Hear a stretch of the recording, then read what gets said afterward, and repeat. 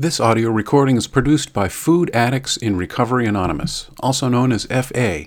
FA is a program based on the 12 steps of Alcoholics Anonymous. It is free and open to anyone who wants to stop eating addictively. The following is one FA member's story of recovery. The opinions expressed here are those of the individual member and do not represent FA as a whole. If you are new or uncertain about FA, we encourage you to listen to several stories to gain an understanding of what the program offers. For information on the FA program, please visit our website, foodaddicts.org. Hi, everybody. This meeting is being sponsored by the FA New England 12-Step Committee for the distinct purpose of creating tapes for the 12-Step Committee tape library. Those who wish, please join me in the Serenity Prayer.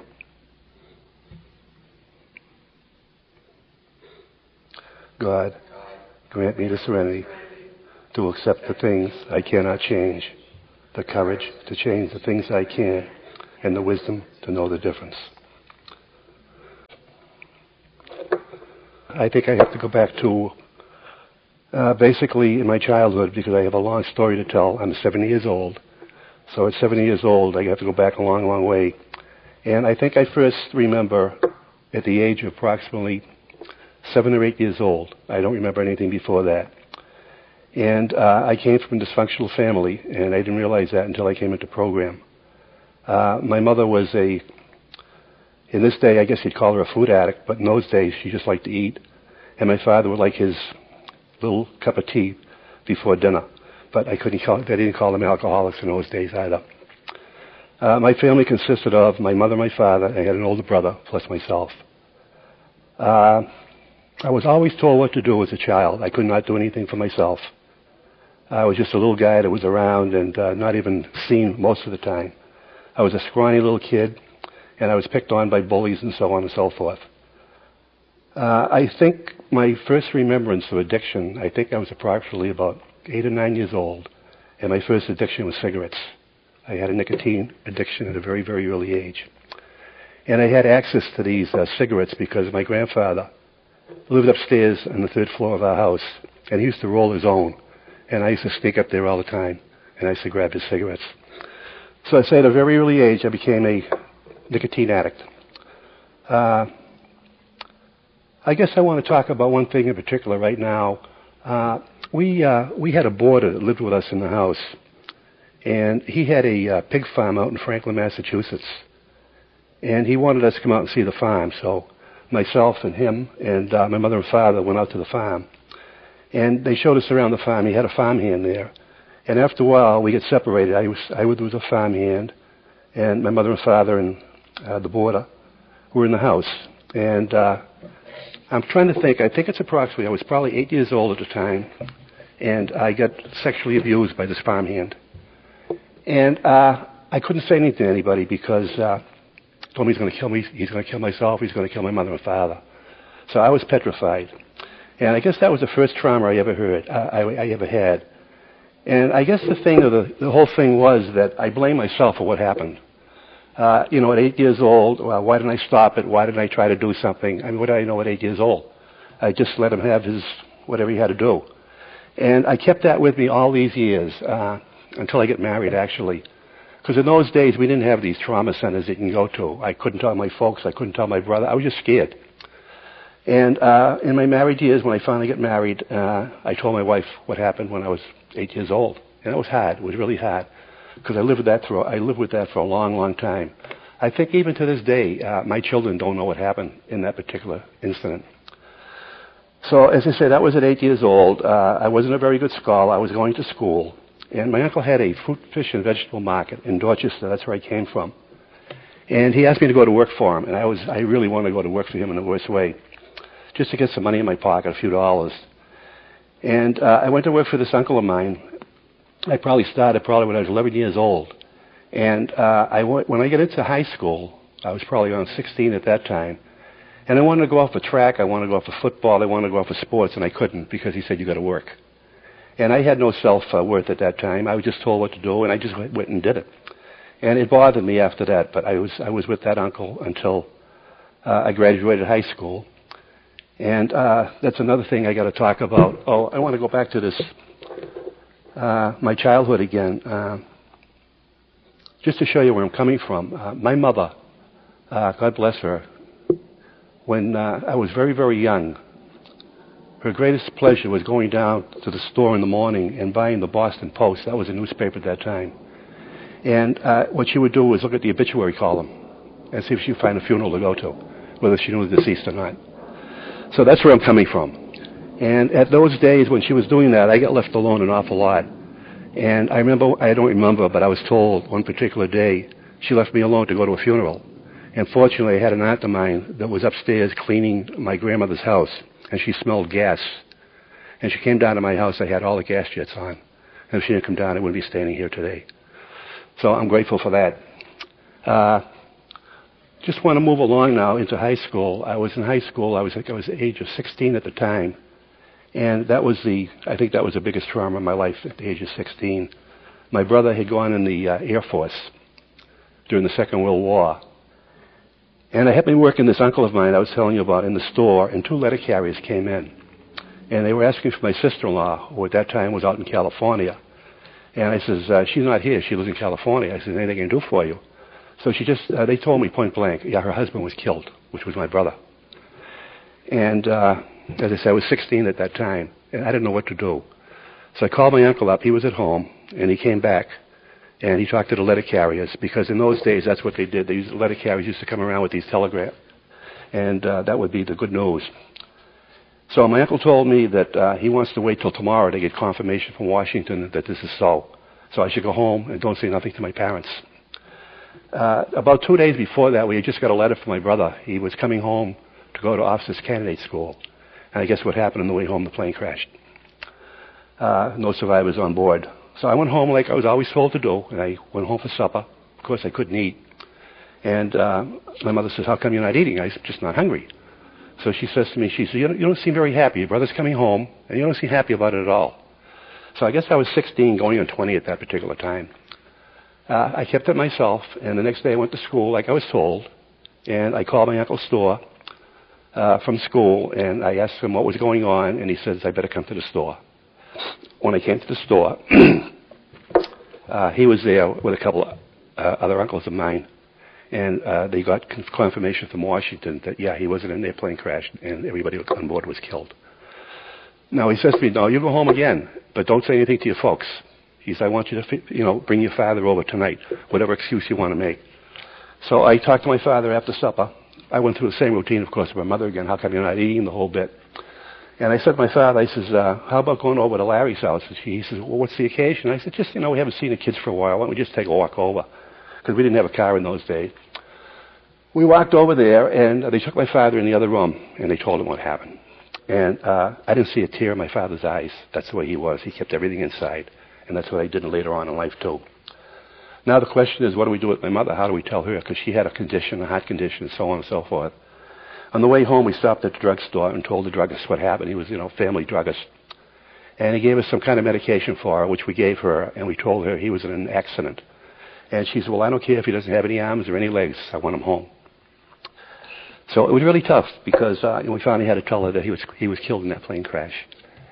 And one thing she asked me to promise her, and that was never to fly. And I made that promise to my mother. Anyway, moving right along, when I was 18 years old, the draft was still on, and I was about to be drafted, so I decided I wanted to enlist. So I enlisted in the Air Force because my brother was in the Air Force. And she made a promise to her that I would not go overseas because I was a lone survivor of the family, and if you're a lone survivor of the family, you didn't have to go overseas. So I told her, okay. Meanwhile, I went through basic training with all these friends of mine, and they were going overseas. So I got my orders to go overseas without saying anything to the commanding officer and so on and so forth. And I went overseas with the rest of the group.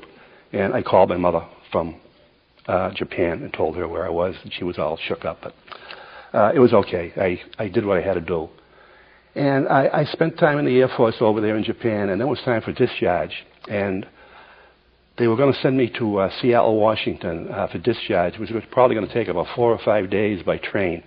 And I had a beautiful uniform when I came out of the service, all creased. My shirt was creased, my pants were creased. And I couldn't see going on a train for 5 days, so I booked passage on an aircraft. And I didn't know what to do about that because kind of stupid when I think of it today. I sent a telegram to my mother that I'll be home tonight from Seattle, Washington, without thinking. Of course, she must have put two and two together. So she was really worried by the time I came home, of course. But it was funny because, I talked about working for this uncle. I could never get away from him. Finally, I was able to get away from him.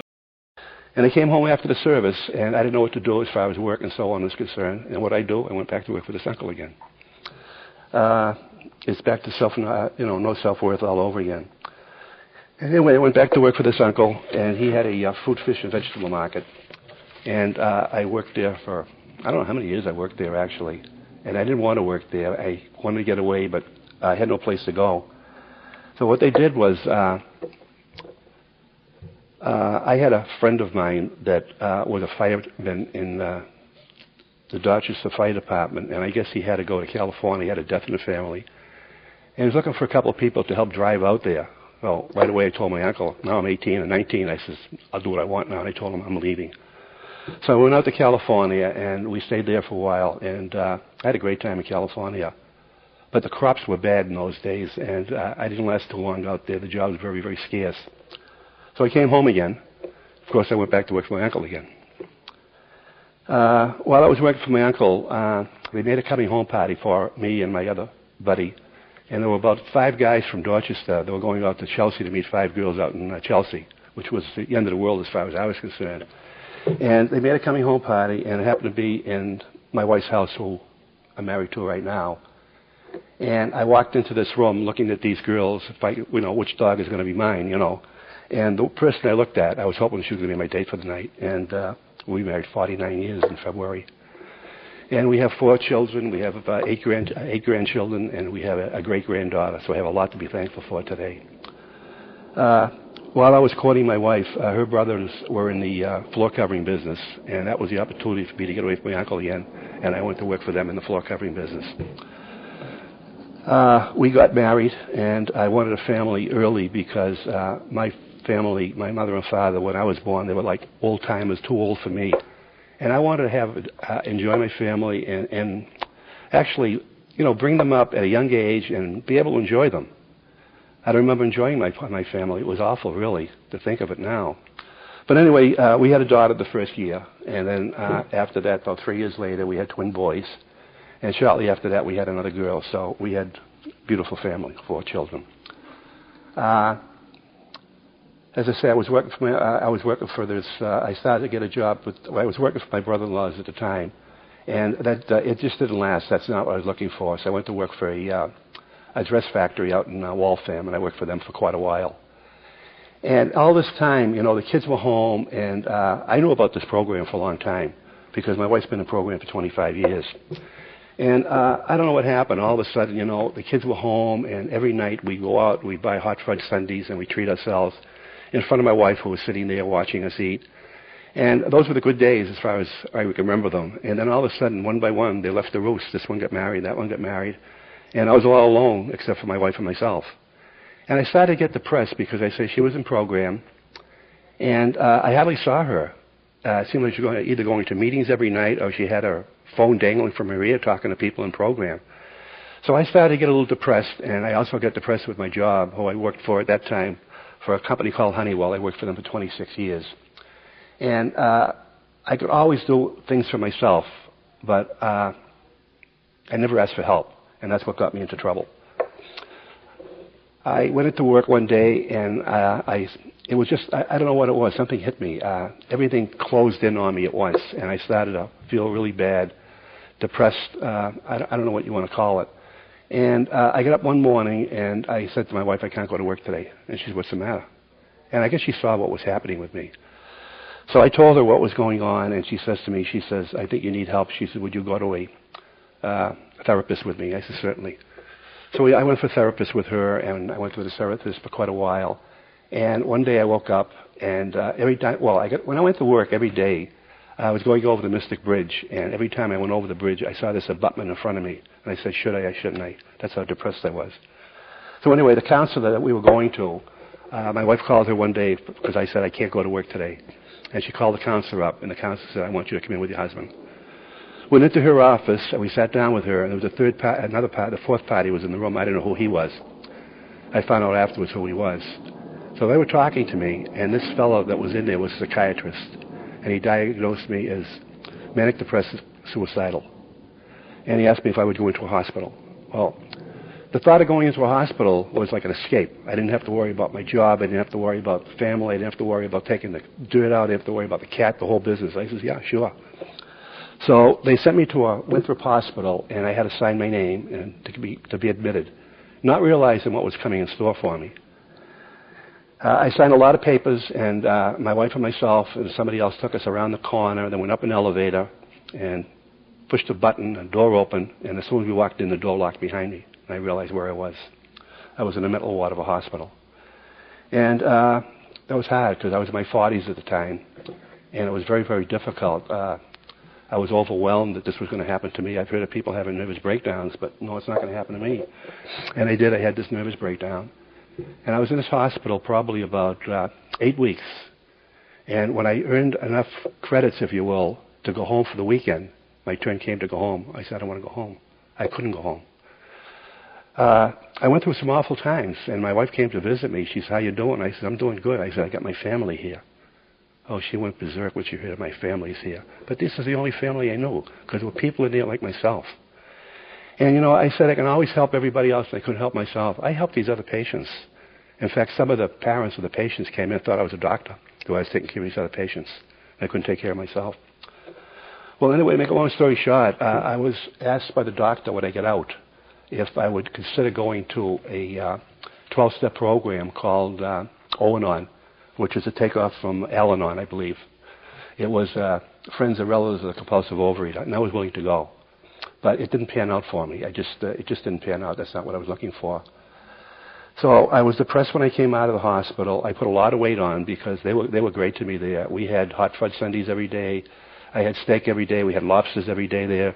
And my kids were bringing me these nice things like Mr. Good Bars that I used to love. And I was putting on a lot of weight, an awful lot of weight. And I finally came out of there, and of course, I don't know how many pounds I had put on, but I was about 45 pounds more than I am right now. And my wife said to me, she says, Jane, she says, why don't you try, at that time the program was called Overeaters Anonymous that she was going to.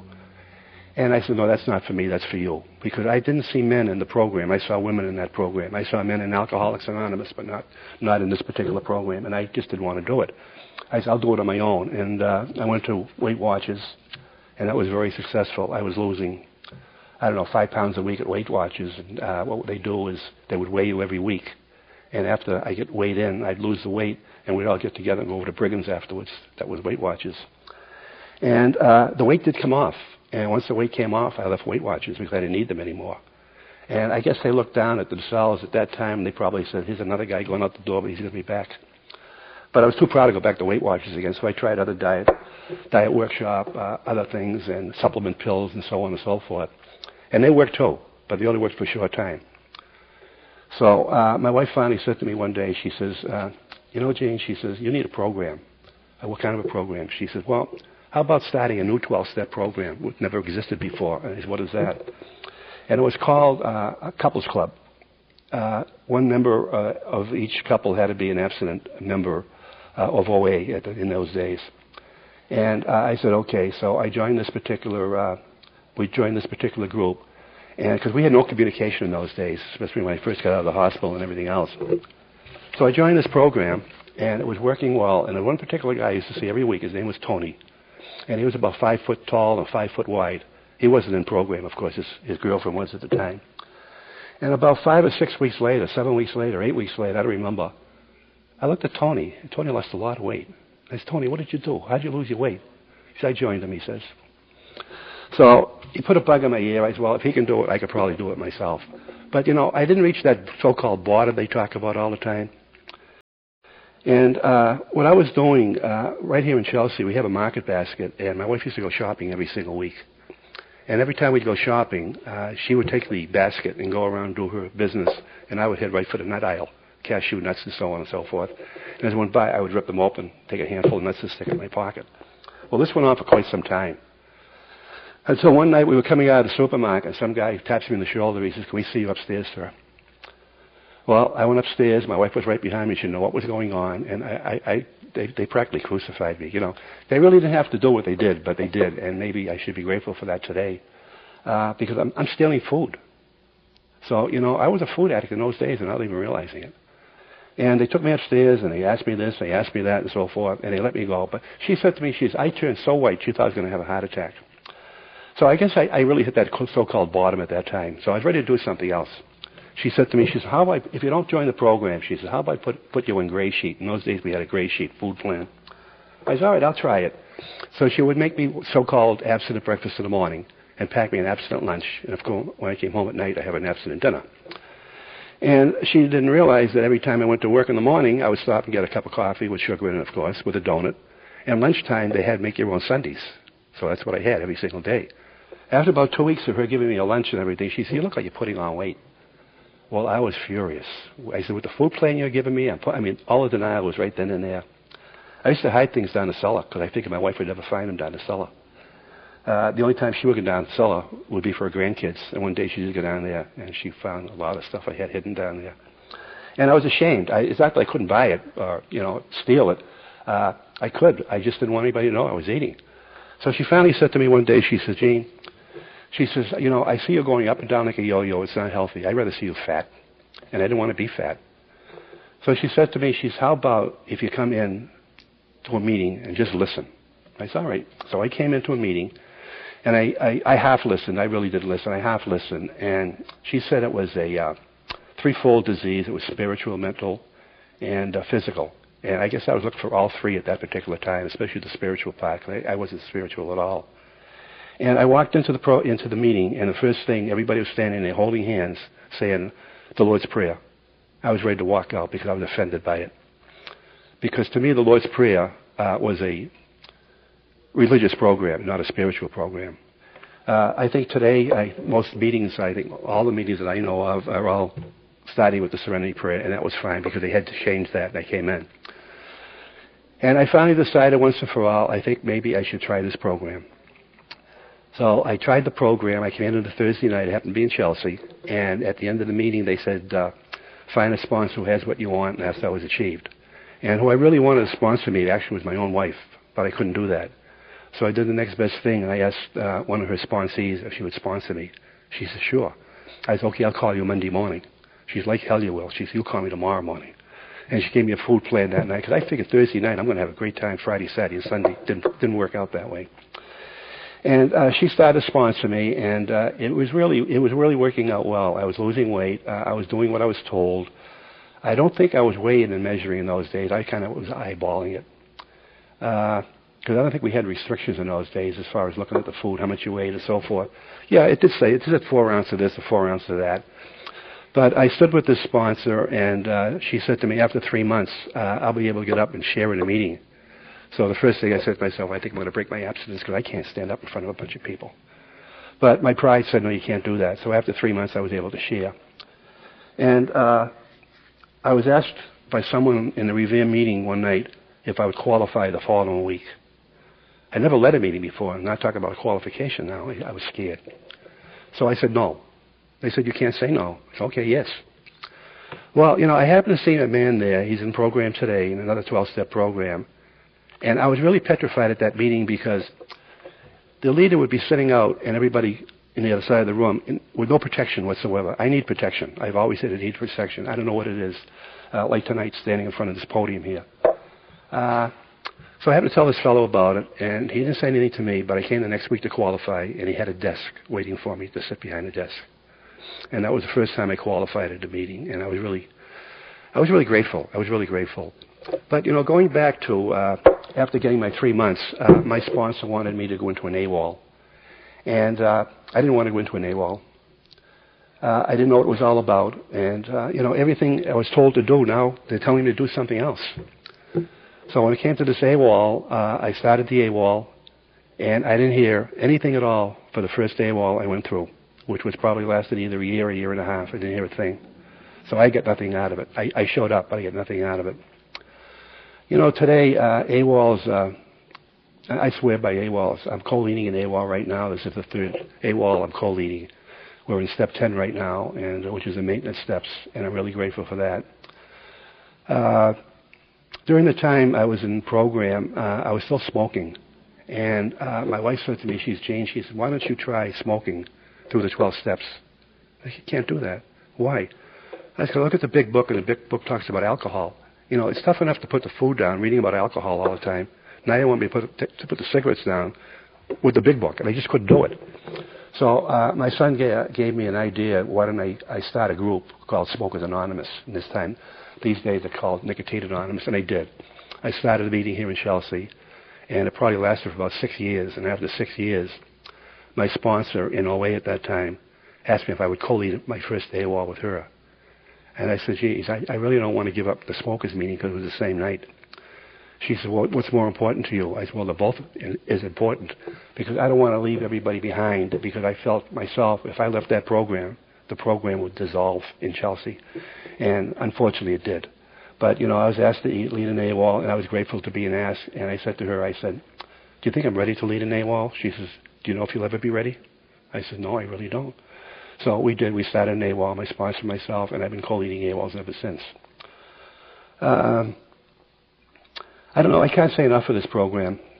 I had a problem a while back when I had my first sponsor, and I was in my fourth step, and we had an altercation between the two of us, and it was time to drop her, and she's going to drop me.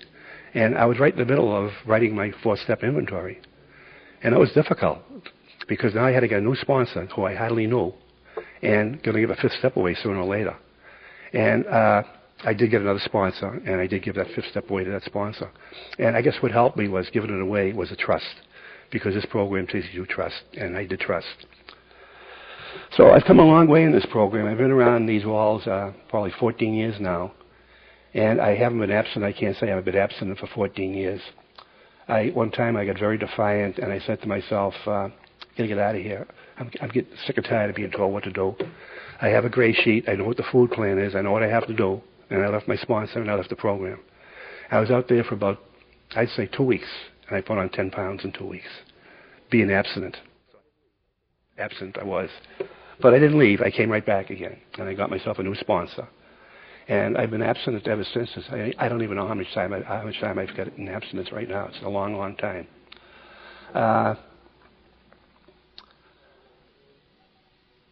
I don't know, you know, today I'm fortunate. I have 3 sponsees. I have a good sponsor today. In fact, my sponsor is in Florida. It's comical because I mentioned last night at the meeting that a lot of people from out of state are getting people from around here to sponsor them, and I had to go to Florida to get a sponsor. But it's worked out well. I've known this person for years. She came from down here, from here. The only difference between my sponsees and myself, I've got a little bit more longer in program. I have a little bit more knowledge possibly.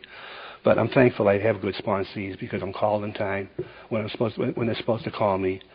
I think I go to 3 meetings a week plus an AWOL.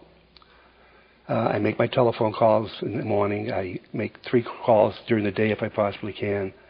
The most important thing to me, I think, is quiet time. I take my quiet time the same time every single day, which is very, very important to me. If it wasn't for this program, I don't think I would be around today. I think it'd be buried a long, long time ago, and I would have lost my marriage, I know, a long, long time ago. But thank God for my wife. She hung in there with me. I went through an awful lot before the program found me, because I didn't find the program. I guess it did find me. And I'm grateful for the fellowship that's in the program today.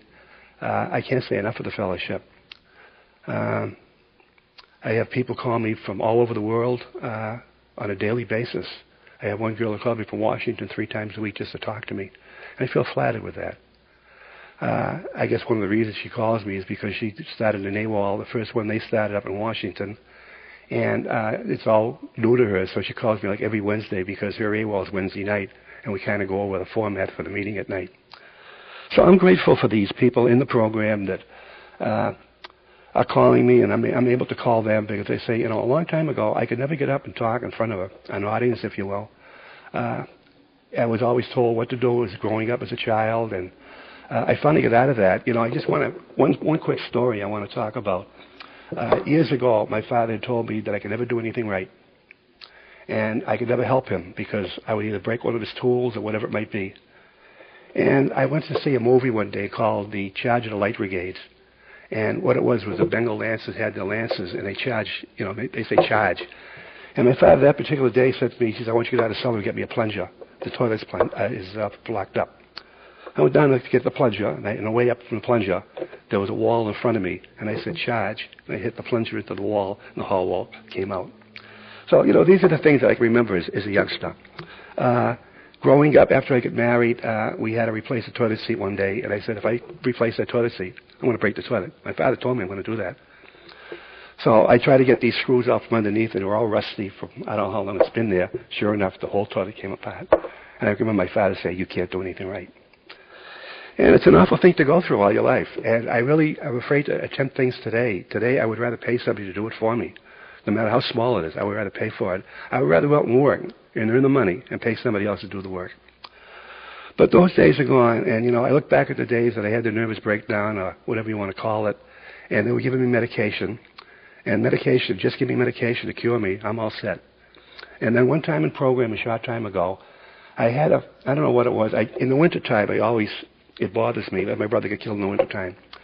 And I felt like I was slipping again. I needed help. So I went for counseling while I was in program. And the counselor said to me, next week I'm going to put you in medication. Great. As long as I can feel better, I don't care what it is. So I went home, and I told my wife they're going to put me in medication the following week. He says, Gene, she says, are you in a program in 12 steps? I said, yeah. She says, why don't you practice the 12 steps in your life? You don't need the medication. I went back and I told the doctor the following week, I'm not taking any medication. I'm in a 12-step program. He said, good. And that was it. And I haven't taken medication since, except for my asthma or any other problems, but I don't take mood-altering drugs today, and I can't because I'm in an AWOL. One of the big things was giving up coffee, high-test coffee, I used to call it, caffeine. And it took me a long time to drop that. And one of the commitments in the AWOL was you had to have the decaffeinated coffee. So I went to the decaffeinated coffee. I guess it was a question of surrender. And I hear that word all the time, surrender, just surrender. Do what you're told, and everything's going to be fine. I work the program like everybody else today. I weigh and measure my food. I get down to my hands. I get down to my knees. I ask God for another abstinent day. And when I wake up in the morning, I'm grateful because I have another day in front of me. I don't know how many more days I'm going to have in front of me.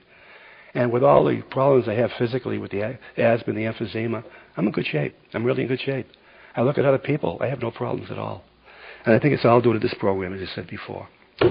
So, as I say, I really can't speak enough of this program and the fellowship in the program. My sponsees, my sponsor. I say the fellowship, when I first came in, they talked about God, and I threw God out of my life when my brother died. I didn't have a God. And one of the AWOL ladies say, act as if. And that's what I did. I acted as if. I used you people in the audience here as my God. And they said, whatever you want to use for God, your higher power, whatever you want to call it, I choose to use the fellowship as my God.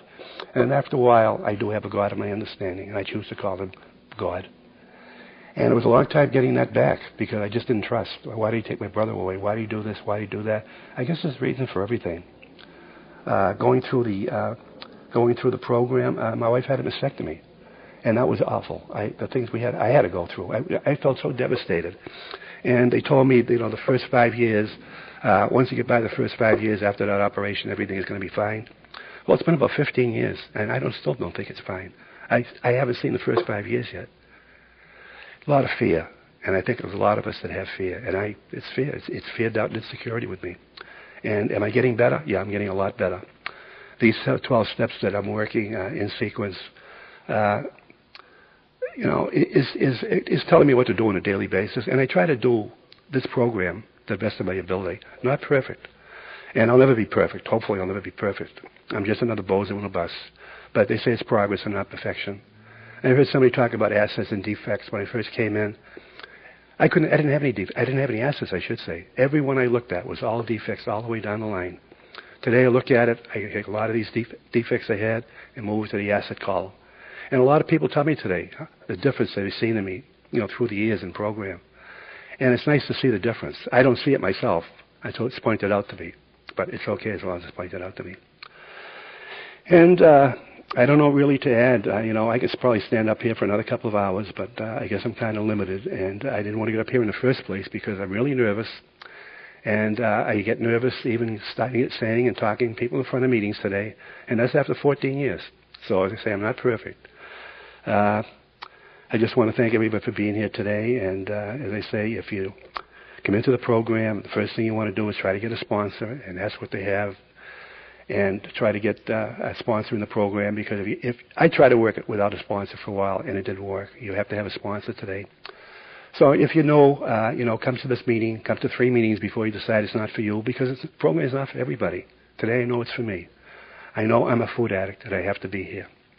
So I want to thank you for listening.